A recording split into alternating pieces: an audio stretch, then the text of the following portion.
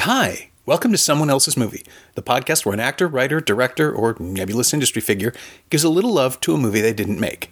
I'm Norm Wilner, senior film writer for Now Magazine, and holy crap, this is our 100th episode. My guest for this special Friday show is Daniel Warth, a filmmaker bringing his terrific feature debut Dim the Fluorescence to the Slamdance Film Festival this very weekend. It's a comedy drama starring Claire Armstrong and Naomi Squarna as industrial performers chasing their big break, and it has its world premiere at 9:30 p.m. Saturday, January 21st in the Gallery, with a second screening Tuesday, January 24th at 6 p.m. in the Ballroom. Why am I being so specific? Well, if you happen to be listening to this on a treadmill somewhere in Park City, take my advice and book a ticket. Daniel went for Love Streams, John Cassavetes' deeply emotional and deeply weird 1984 adaptation of Ted Allen's stage play about two adult siblings, Robert, played by Cassavetes himself, and Sarah, played by Cassavetes' wife, Jenna Rowlands, who live in constant states of chaos that only seem to abate when they're together. Made after Cassavetes was diagnosed with terminal cirrhosis, it's a film steeped in illness and melancholy and uncertainty, as well as Cassavetes and Rowlands' trademark eccentricity. And if you've never seen it, why are you still listening? Go get the Blu-ray and live in it for a night, because there's nothing else quite like it. Oh, one other thing. There was some construction happening outside the studio when we recorded this, so every now and then you might hear some machine noise or some shouting in the background. I've dropped it down as best I can, but if you find it distracting, just know that it'll stop in a few seconds. And actually, the chaos kind of supports the whole Cassavetes thesis. This is someone else's movie. It almost wasn't my pick, and it was my first thought was Days of Being Wild, because I love that movie, and I feel like people don't talk about it very much. But I was, I've never done something like this before, so I was trying to think of a movie that's very dense, so that we wouldn't run out of things to talk about. Oh, nice. And it's I don't know. There's so much in that film that is very strange, and I feel like you can unpack just the first 20 minutes for a long time. So I thought it was safe. Yeah. To go with Love Streams. It is, like, Cassavetes films historically bustle with life. I mean, there's stuff going on all the time.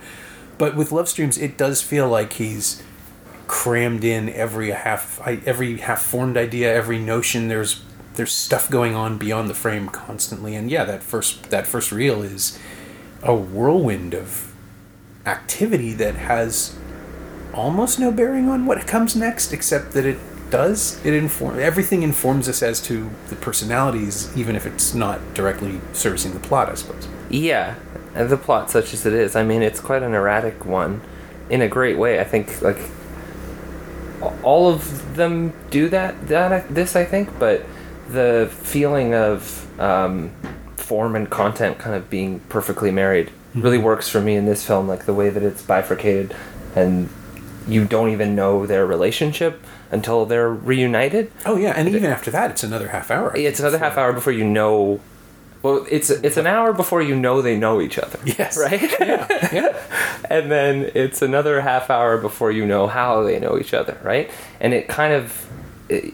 there's all these things in the movie where someone decides to do something and then immediately regrets it and pulls out, right? Yeah. And that's what makes the structure so strange, is that she decides to go to Europe and then is like, oh, fuck this, and leaves and comes back. He does the same thing. He's so happy to see her, and then he's like, okay, let's go to Vegas. There's this kind of like, oh, I have a kid now, I should do something with a kid. No, I'm not going to. She brings all these amazing farm animals into the house, and then when she doesn't get the reaction she wants, she lets the ponies loose. There's just I think that's what makes the structure so strange, is stopping and starting rhythms of people doing something and then backing out of it. Yeah. But I think there's something really human and beautiful about that, and the way that informs the structure. I don't know. I like it. Yeah. Well, I mean, Cassavetes as a filmmaker was literally throwing himself into things over and over again. I watched the doc that...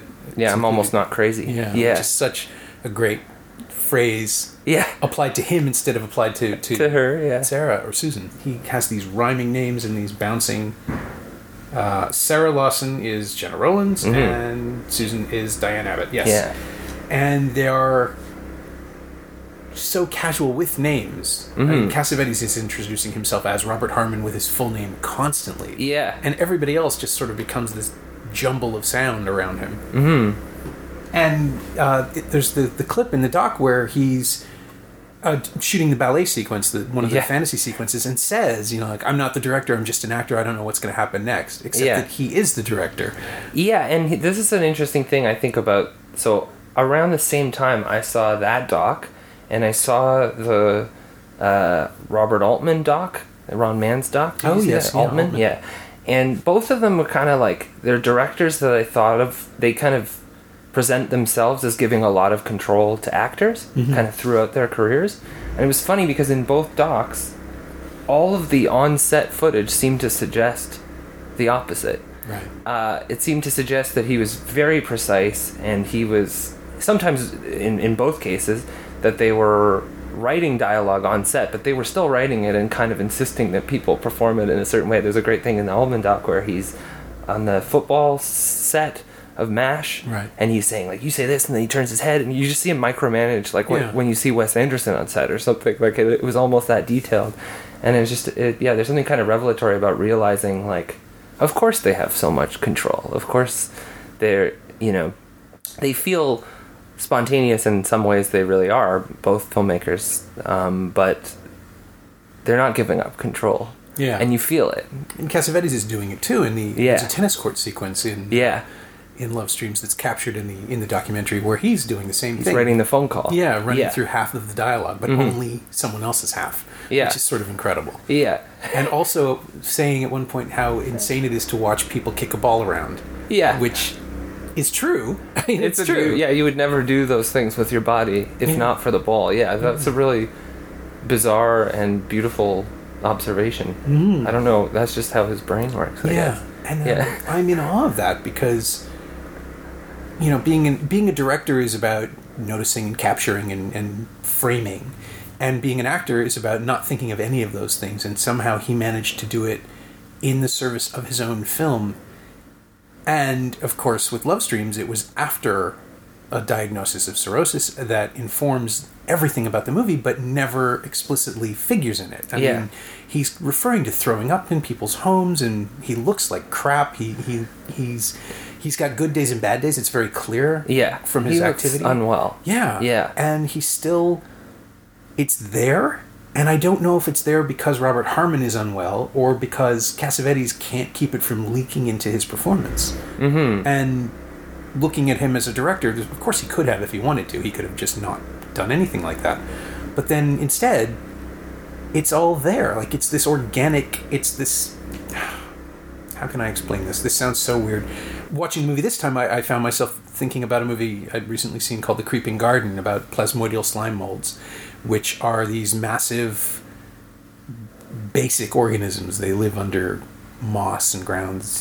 There was an episode of The X-Files where it was swallowing people and making them hallucinate. They're not that complex. Right. But they are gargantuan, and no one knows what they do, but they do something. And that's what Cassavetes' illness feels like in Love Streams. It's there. It's always there underneath everything. It's in the film grain. But the movie is so much not about it, and it's so invested in life and in this constant flailing and staggering towards, if not happiness, then at least being one's best self. Because Harmon doesn't... he has this great long speech to his son about how he doesn't like men, he doesn't like women, really. Yeah. He likes young kids, he likes kids and old people. And you see it in the movie, too, which is really fun. He kind of doesn't have time for people his own age. Yeah, which would mean he doesn't have time for himself. Yeah. But he doesn't, but he does. But it's just this... Everything in the film is this... it's a constant push-pull of... Desire is the wrong word. I don't even know what it is. I don't know that they know what it is. But when Robert and Sarah are together, it stops being so much of a thing. Yeah, so, there's peace a little bit. Yeah. Yeah. Not entirely. Yes, the creative. I think it really only... They're not actually that unified for that long, emotionally. Like, they kind of do have these little spurts where they have that beautiful slow dance by the jukebox, and then she mentions Susan called, and he recoils. Yes. And he tries to put her to bed like she's 6. I don't know if that's the same scene, but there's another scene where he's like, just go to bed. And she's like, I'm not tired. It's 9 p.m. But I think it's really when she starts to get worse that he seems to stop caring about everything else and really just want her to get better. Yeah. And then it's the same thing. He calls the doctor and then immediately banishes the doctor. I'm not entirely sure why, except I guess he wants to try and fix the problem themselves. They believe they can get through it just by loving each other and supporting each other. Mm-hmm. And then basically she leaves right after that. I was reading the Dennis Lim essay that's in that, and he mentioned something that I hadn't thought about, which is that both his character and Jenna's character, they collapse and then people love them more after. It's something I hadn't really thought about, but it kind of happens with her in the bowling alley. Mm-hmm. And it happens to her when she has her big episode with the doctor where all of a sudden he's so invested in her and her well-being. Yeah. It's a strange motif. I'm not sure that I totally understand what's going on there. I don't even know if the movie knows it's a motif. Or with Susan as well, right? Yeah. He collapses down. That's one of the most bewildering cuts to me, is when he's drunk driving and he falls down and his head is bleeding and he tries to adjust himself with his handkerchief and then he collapses, and the whole time she's just like rolling her eyes. Yeah. The next morning it cuts to her by that window and she looks completely in love with him. Yeah. It's so mystifying. Yeah, there's that, and there's the other moment where what is it? It's the scene where Albie has his total breakdown about just wanting to go home, and Harmon refuses to apologize. Yeah. I told you I was going to. Didn't I say that? Yeah. Yeah. To an 8-year-old, which is not something you can do with an 8-year-old. And it's still kind of a terrible thing he said he was going to do in the first night. Leave him in the hotel. And everything that follows is miserable for Albie. He takes him home and the door won't open, so Albie harms himself inexplicably. In a similar way. Yeah. He's got the similar bleeding head. And after that echo, there's still the scene where he chases his father down and says, I love you, don't leave. Yeah. It's the constant need of the supporting characters for these characters, which I think is the same way the movie sees them. It can't, like, it has to be about John Cassavetes and Jenna Rowlands because they're the ones making the movie, but at the same time, the movie seems to know, the film, the direction, the script, they're not people you want to be around for very long, so they're constantly making parties to get people to come close to them. Yeah. Cassavetes, the actor, the director, is paying this crew to be around him. Yeah. But Harmon is paying his girls to be in the house with him. Yeah. He's writing checks to them. Mm-hmm. And it's never further defined. We never really find out what it is. No, because again, I think the structure of the movie kind of mirrors the way that characters process their lives. So I feel like he doesn't give them a lot of thought, except when he's asking them questions about, about whatever. The weirdest possible about things. The weirdest things, but presumably informing his writing or his understanding of people or women or something. I don't know. But because whatever his arrangement is, I feel like is not high on his priority list. You don't fully understand it because he's never mentally that focused on it, and I think that's just an interesting structural choice. Yeah. Yeah. But I don't know what he's asking them. and or for what purpose or to what end. There's the I'm almost not crazy is a great line for Sarah because it's relieved and she's saying it as a sort of a happy kind of affirmation. Mm-hmm. She's almost there. Yeah, I've got good news. I'm almost crazy. Yeah.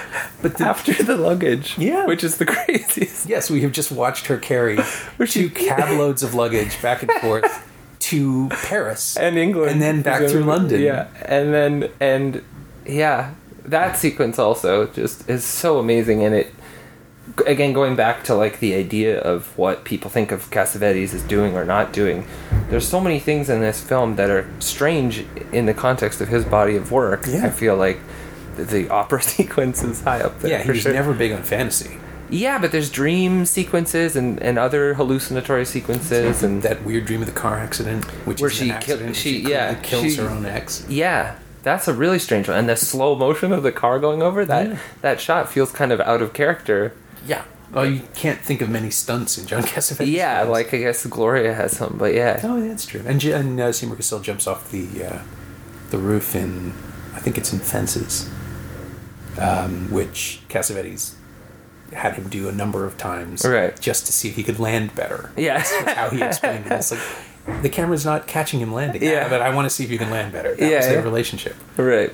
Yeah, it's funny to feel that, like, the not direct references to his other work, because I guess I don't know if he would want to do that, but maybe without realizing it, maybe his illness, something he feels like he's doing, I don't know, summing up something. There's a valedictory quality. It Yeah. definitely feels like that's happening, and there, some of the impulsive decisions that Sarah makes feel like they're right out of Mabel Lungetti's life, Yeah. or maybe something else, from Minnie and Moskowitz. Is It's like seeing Minnie and Moskowitz get divorced. There is that too. Yeah, like just by nature of the casting, right? And it being in Cassavetes' house as well, like their house, that's been in a couple of the films too. I guess I just can't help but evoke all the other ones. That's a conversation I wish someone had with him about, when you and I suppose the same could have been asked of Wells and people who, and I guess Henry Jaglom shoots stuff in his own place, and Woody Allen did it with, I think it's Hannah and Her Sisters is mostly filmed in. I didn't realize that. Yeah, I did that too. I don't recommend it, but anyway. I was gonna say it can't be easy. It must be incredibly disruptive. It's a nightmare, and it's hard to watch your film after, and not for me anyway. Yeah. I don't know how those guys feel about it, but yeah, it's hard to watch it and not think about that. Yeah. Oh, that Joss Whedon did it with Much Ado About Nothing. Oh, right. Yeah. And he said that it was, he found gaffer tape and gaffers sometimes just in rooms that they shouldn't have been in, because you have to open your entire space to people. Yes. And it's like having a party that never ends and that you can't, you're already pretty tired of. Yeah. That's 14 hours a day or whatever. Yeah, I don't personally recommend it. I have much better party ideas than that. But I guess that helps it feel personal. It's also, this is a maybe superficial thing, but it's so, if you shoot in your house, I guess you can plan the shooting all the time. Right. If you know a space so well, and I feel like I've fallen into this a lot, where like if I'm writing a high school thing, I picture my high school, because I can imagine, that kind of thing. I don't know. Maybe it's, especially with him, with the films being so personal, with it being them who live there, maybe the planning never stops. I don't know. I mean, certainly, how do you react? How do you act arriving in a home that you live in? Yeah. How do you be a new person in a space? Mm-hmm. Well, yeah, and I guess in this one, it's hard to know. I mean, I find the casting choice so interesting, because it's a platonic relationship between the two of them. Yeah. That is the only kind of real, meaningful relationship in his character's life. That is obviously his wife. Yeah. I'm not sure what that means, or... Yeah, and on stage, apparently, there was more of a... I think Lim mentions it in the essay. There was more of an incestuous vibe between the two of them. They were definitely more dependent on one another than they are in this film. Yeah.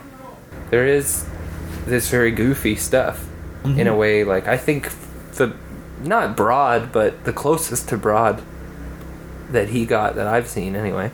Cassavetes, Yeah, in those kind of slapstick almost sequences with the luggage. And she's yelling at the French guy in English with a French accent, hoping he'll understand. Or Spanish. She says muchos bago. Yeah. Listen to me. That's how she's going to communicate. Yeah. I don't know. It's very funny, but it still has that frantic, desperate, emotional quality to it, but it's goofy. And all this stuff, there's this running motif as well of kind of nonplussed taxi drivers. Who just do whatever and people they're waiting constantly. Or lifting the luggage to the second floor. That's right. So they keep going. There's this running, it feels like a running gag, where they keep their conversation is happening in the foreground, John and Jenna, and then two taxi drivers will come by with something huge again. Or with all the farm animals as well. That's right. He's trying to move the goat through the space. Yeah, and I noticed that for this time the Criterion disc has enough clarity. Yeah, that you can see that there are two guys, probably grips or stagehands, holding the animals on the other side of the cab against what looks like a wall or ivy or something. Yeah, trying really hard not to be noticed. Yeah. What was the first time? What was your first experience of it? Of Love Streams? Yeah, when did you first see it? I saw it on a plane but it wasn't on the plane wasn't offering that. I would think. Yeah, so this was before it got re-released. It was a pretty crummy version of it, and I watched it on a laptop on a plane. So this is probably the VHS version that got out. Maybe, yeah. Because I think somebody burned a DVD of the VHS, which is always a good move for clarity. Yeah. So yeah, I've definitely squinted, and there's just the room tone of a plane. Yeah. in the background, but I was incredibly moved by it and taken with it, despite the circumstances. It's kind of intense for a plane. Yeah, I don't know. That's how I saw it, but I knew it had been on my list for a long time. When did you first see it? I think I saw. I know I saw it theatrically. I don't remember when. It was in the late '80s, maybe. Yeah. Either at the Bloor or maybe the Paradise, one of the rep theaters in Toronto. I was already on a Cassavetes kick before the. I don't know if you heard the Woman Under the Influence episode that we did with no, I haven't. It's really good. First of all, she was terrific. Yeah, I believe it's a perfect choice. Yeah. And in '92, I lucked into a press junket to Los Angeles. It was my first trip to LA in the summer of '92. I went to the AFI because Disney had acquired the rights to the Castle Hill films, the 5 movies, Faces, Shadows, Opening Night, Chinese Bookie, and Woman Under the Influence. And was releasing them on VHS and Laserdisc for the first time. Right. So they sent me a videotape of A Woman Under the Influence, and the next day I was on a plane to Los Angeles, and we were 4 journalists. I think there was someone from the Times, maybe someone from the Sun-Times, and then me and the guy from Tower Records' in-house magazine, Pulse. And we were divided into 2 round tables of 2 people each, with one table was Jenna Rollins and Peter Falk, and the other table, was Al Ruban and Seymour Cassel. And we got, I don't know, half an hour, 45 minutes with each of them, because this was 1992 and nobody else was there, and it was the best day of my life. It was fantastic. It was just fantastic. And the experience of talking to, just Al Ruban had all these amazing stories. He was the producer. He shot Opening Night. Yeah. He appears in it briefly. He's the unit production manager for at least 2/3 of the thing. And he and Cassavetes had worked together all along on their own productions. And he had stories about the fluid nature of direction and improvisational approach and the energy that Cassavetes would bring. And then Seymour Cassel would interrupt him by telling the story about jumping off the roof and fences. Yeah. And it's like, I'd break my fucking knees for you, John. Like, you would. You see that level of commitment that he brought out in everybody he worked with. And this is the thing that's unthinkable to me. He died in '89. This is only 3 years after his death. So it must have been incredibly raw for everyone too. Yeah. And Rollins was just effusive, ebullient, just amazing. This life force. I've had the good fortune to meet her a couple more times and interview her properly, and also just be at a dinner with her once. And she is incredible. And she is the person that she is in Love Streams, in that she can, of course, hold herself together and conduct herself like a person. Yeah. But she'll just get excited and start sputtering ideas when she's really engaged in conversation. And it was just amazing to watch that part of her that I'd seen on screen come out of this regal, poised, intelligent woman who is also just over the moon about art and wants to talk about the things that she did. Yeah. The scene in Love Streams where she meets Jim the dog for the first time, and she is unable to keep her terror down. Yeah. Jenna Rollins has no problem with dogs. Yeah. She's faking it. That's a performance, and it's so good. It's so real and funny too. Yeah. Whoa! Like her quick recoiling, exaggerating. Yeah, it's very funny. That's Jim the dog. We should talk about at some point. Jim the dog is he's introduced early on as a human being. Yeah, if you give him love, and he will reveal himself to be a wonderful human being or something. And he certainly does. Kind of happens. It reminded me a little bit, this is a strange comparison maybe, but do you know the Kids in the Hall sketch? The night I connected with my dog? Oh, yes, the terrier, yeah. Yeah. It felt a little bit like that. That's the night that Robert Harmon connected with his dog. Yeah. And everything is falling apart. I've had that experience. You're a dog owner as well. Yeah. When you're like, you realize that it's just another person. When you get each other. Yeah. You're like, I care about this guy. Yeah. 'Cause I have a dog as well. That is one of the most beautiful representations of that I've seen, in addition to being, again, very strange and funny. Yeah. The pace at which it's revealed. Yeah, it's true. It is. It's just this really weird, dry joke in the film. Yeah, and he's hacking, coughing, laughing for a long time before we even know. Just saying, "Who the fuck are you?" Yeah. It's very funny. Yeah, I don't know where that came from. Yeah. I heard. I think this is also in the Lim essay, but that guy played the dog on stage. Is that right? Oh, that would make sense. In a way. I don't know, but maybe I'm wrong. Because that's a dream I had. How would you do it now? Like, what would you? There's no room in Love Streams for magic realism, except that it absolutely belongs there when it happens. There's so much magic in it. Yeah. Like there's so much strangeness and I don't know. Things work out. Things don't work out. But things, I don't know. There's a poetic logic to things, and things are convenient in a way that's narratively satisfying, even though the narrative is so, as we said, kind of erratic. But yeah, it's emotionally satisfying even when it is completely unbelievable. You don't know what preposterous. the hell's going on, right? And I've found myself every time rooting for her and the guy from the bowling alley. Oh yeah, to be happy together. But and I always feel that this is beautiful, but there's no reason, because she says she's going to go back to Seymour Cassell's character, to her marriage that has not asked her to return. Right, and in fact is repeatedly saying, we're not married anymore. That's what I want you to take after the kid, look after the kid, but that's it. Kind of articulates there is that same thing about reaching out and pulling back. Yeah, it does kind of say at one point, "I would like you to come home," but he clarifies and immediately. Yeah, not because of me. It sounds like it's desperate. It sounds like he's sad, and then he suddenly has to explain. Oh, but this isn't. No. Yeah. It's such a strange, naked, emotional place to find yourself, where all you want is to be understood, and you can't understand yourself. Mm-hmm. And I think everybody except Jim has that moment in this film. Jim is himself, absolutely. Jim stays Jim. But yeah, Roger Ebert's review is all about how everything that you see and do, everything you see and hear in the film is a cry for help. Yeah. That no one else can hear. Yeah. And showing up with the animals is only funny if you don't know her. Yeah. And by the time it happens in the movie, we have an understanding of these people, and there is no possible way this is going to work out.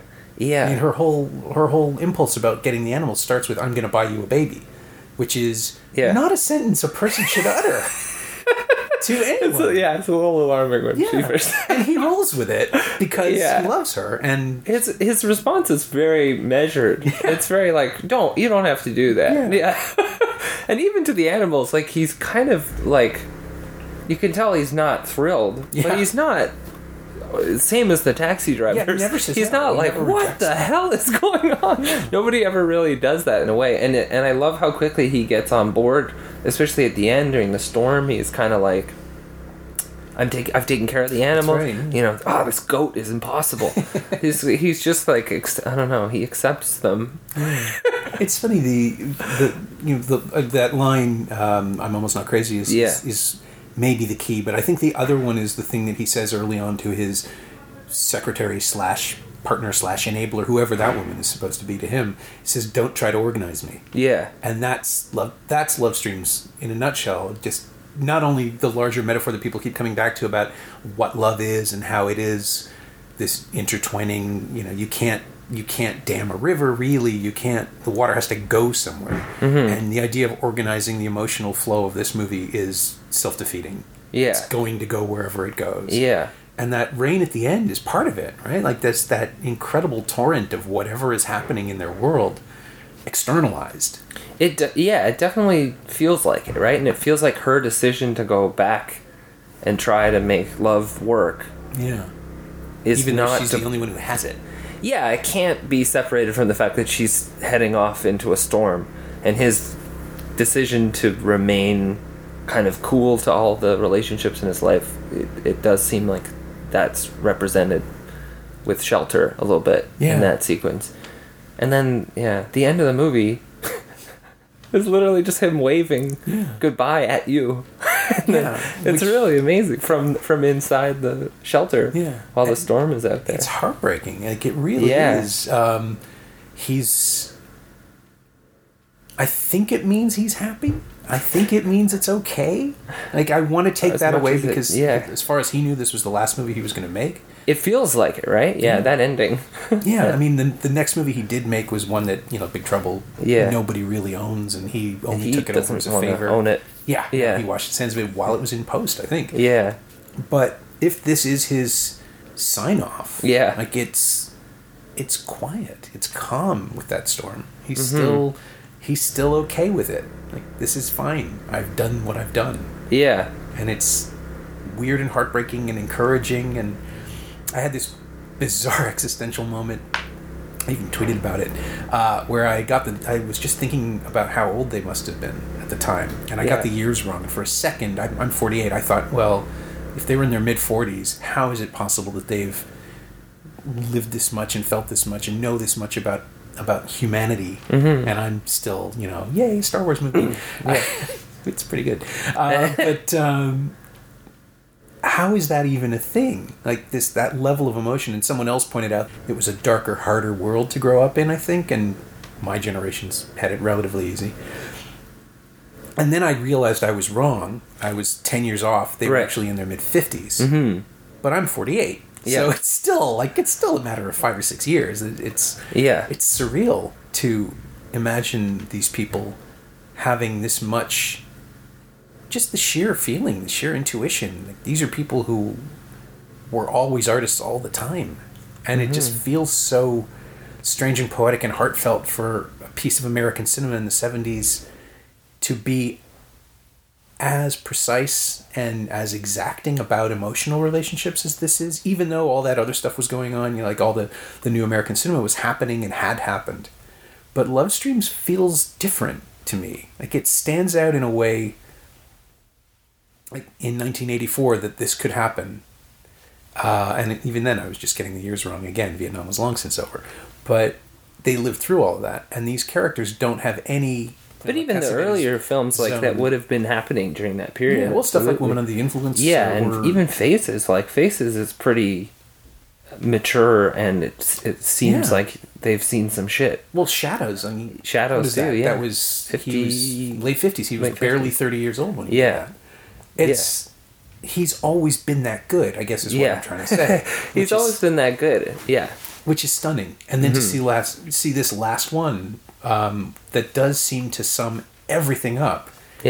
And feel it so profoundly. And, the answer is he doesn't have the answer. Which is so weird to try to state like an artistic statement. You make this movie for 2 hours and 20 minutes where people are just fucking up. Constantly. But they're okay with each other. Like, that's the thing I come back to, is that the relationship between the two of them is never really in doubt. There's nothing either of them can do to drive the other away. Yeah, and maybe there's some peace at the end that comes from accepting what you can and can't change about people. Like, because I feel like she does try and get him to be more open with other people in his life. And I don't know, and he also wants to stop her from going back to this marriage that is in fact over. Right. But there's this kind of like, if that's what you're doing, good luck, kind of.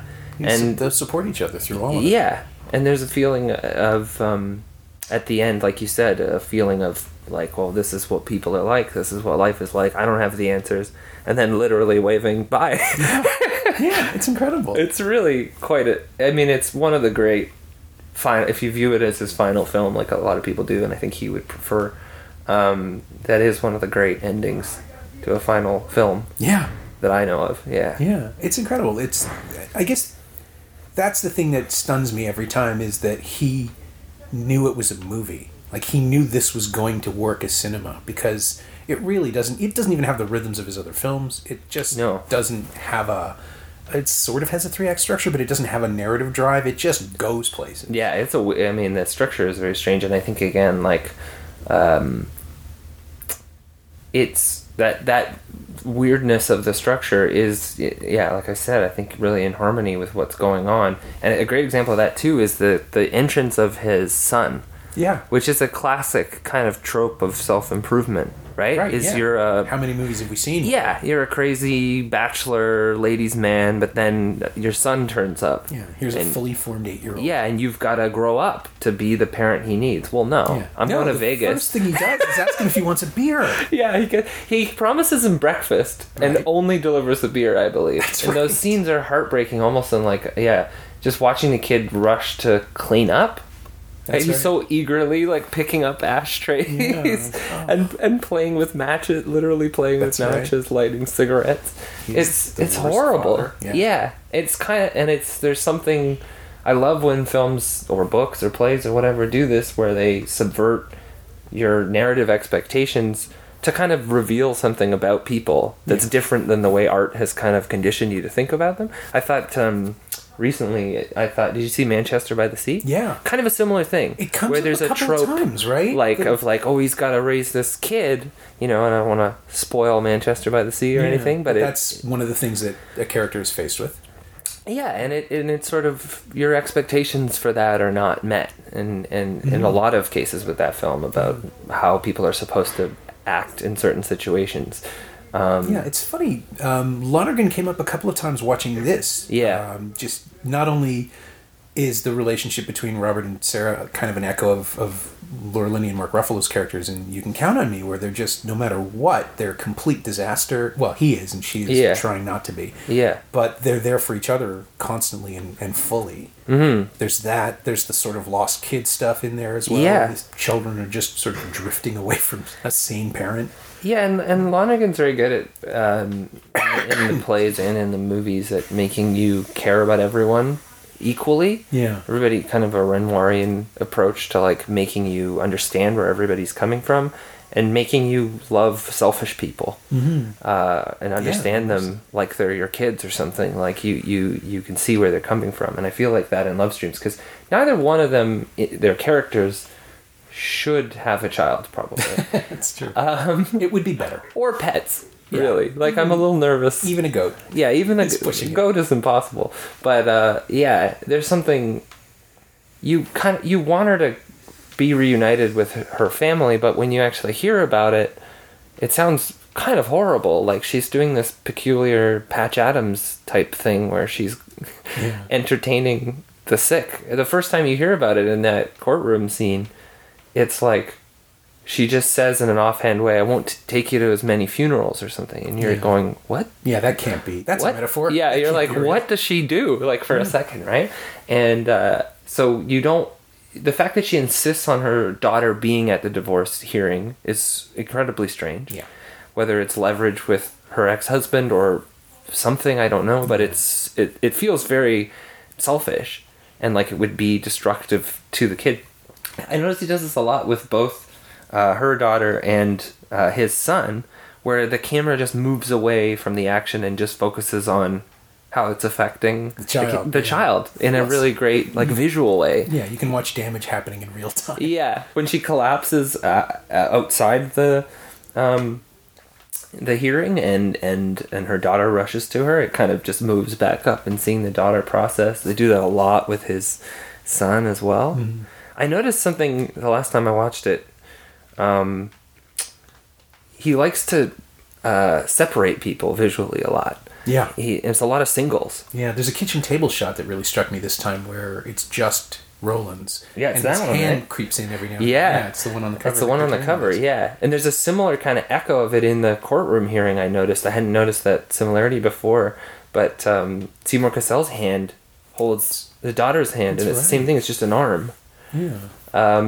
There's something, I'm sure, to be made of that, the fact that people are going through these things separately but together. It has to be deliberate. You can't. That's an accident you don't keep. If you I mean, certainly those compositions are no accident. I'm of the belief that he didn't make a lot of mistakes. But Al Raban had me feeling like there was a great deal of luck.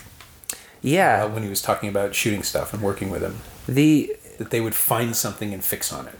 Yeah, there's some of the best lens flares in that movie. Yeah, with Susan's mom dancing, and it kind of does. I guess they do this kind of thing in opening night too, a bit, where the lights are over her head and kind of blowing out, just in the audience's eyes almost. Yeah, and he very amazing luck with these, or not luck, I don't know, but with these almost Punch Drunk Love-ish, like those big blue lens flares that happen just on a window, and you can't really figure out how that's happening, what's causing just a blue bar in the middle of the frame, but it's very beautiful and strange looking. Yeah, he's very good, Al Rabin. He doesn't get enough it's true. credit even though I think a lot of people consciously emulate the style of Cassavetes' movies. He's somebody that I don't hear many people talk about. Yeah, I think he's still around. I hope he's still around. I hope he's still around. Yeah. So the wrap question on the show is always the same, which is, what of Love Streams or Cassavetes' work in general, I suppose in this case, have you absorbed or stolen or incorporated into your creative DNA? Like, how has the film turned up in your work? I guess it's again going back to what we were talking about before. Maybe that stuff will be more apparent to other people. Like, I definitely know some things I stole. Mm-hmm. If anything, I think there is a intuitive way that he structures things and shapes things that I believe has kind of liberated me a little bit to think, okay, I can have someone start something and stop in the movie, and that's okay. Right. I don't have to. Not everything has to pay off in a conventionally satisfying way if it feels emotionally satisfying. I think, and not shying away from messiness, visually or narratively or thematically. I think stylistically I haven't done something that looks like his films, I don't think, but is that interesting to you? I mean, would you want to? Because your films are very of what I've seen of them and of Dim the Fluorescence, there's a sort of a, to describe them as linear is not the right word, but there's definitely a composed, formal feel to them that I don't think of when I think of John Cassavetes. Mm-hmm. Like, there's not a lot of handheld, there's not a lot of everything seems to be in its place. Right. Things are where they need to be. Yeah. In your stuff. I think I've come at things from a sort of Truffaut Hitchcock approach. Mm-hmm. That was kind of a big part of my film school. Right. Not literally, but figuratively. Right. And I definitely designed things as sequences in my brain. I've also only ever worked on movies that had no money. Okay. So spontaneity always finds a way in, regardless. You don't actually get to be Alfred Hitchcock level of control when you have no money. So I always tried to control as much as I could and let those other things interfere anyway, and they always do. But if it's not apparent to you, then that's okay. That's my secret. But I think it's always just based on the project. However, I think something should be. I don't know. I don't have any like strong adherence to a movement or anything. I think Cassavetes, however he gets there, and as I said, I'm not entirely. I've read a lot of interviews with him. I've seen some of this stuff on set and heard other people talk about it. I'm still not entirely sure what his process is for actually visualizing a movie, because I think the way that he structures things visually is perfect too. Whether he arrives at it organically or with a lot of prep or a bit of both, or it depends on the sequence, is hard for me to know. But I think the goal is just, in both cases, is to just maximize whatever you're doing, the impact of whatever you're doing on a cinematic level. Right. And I think our methods might have been different. I don't really know what his are, but I love his films. If I did something that legitimately reminded somebody of him, I would be very flattered. There's definitely no desire for me not to do something like his work. Yeah. Well, maybe you just throw a goat in the next movie.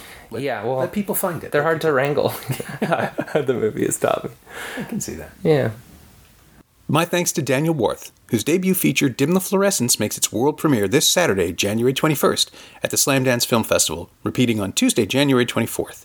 If you're in Park City and you happen to be listening to this, you should check it out. It's really good. You can find Daniel on Twitter at Mr. Daniel Worth, all one word, and Mr. is just Mr. And you can find Love Streams on Blu-ray and DVD in the Criterion Collection in a typically terrific special edition. It's also available on iTunes and Google Play. As always, you can find me on Twitter at Norm Wilner and elsewhere on the internet at nowtoronto.com. You can also find this podcast on Twitter at Semcast, S-E-M-Cast, and on the web at someoneelsesmovie.com. If you want to leave a review up on iTunes, that would be very kind of you. Maybe you want to mention the 100 episodes thing? I think it's kind of amazing. Thanks for listening.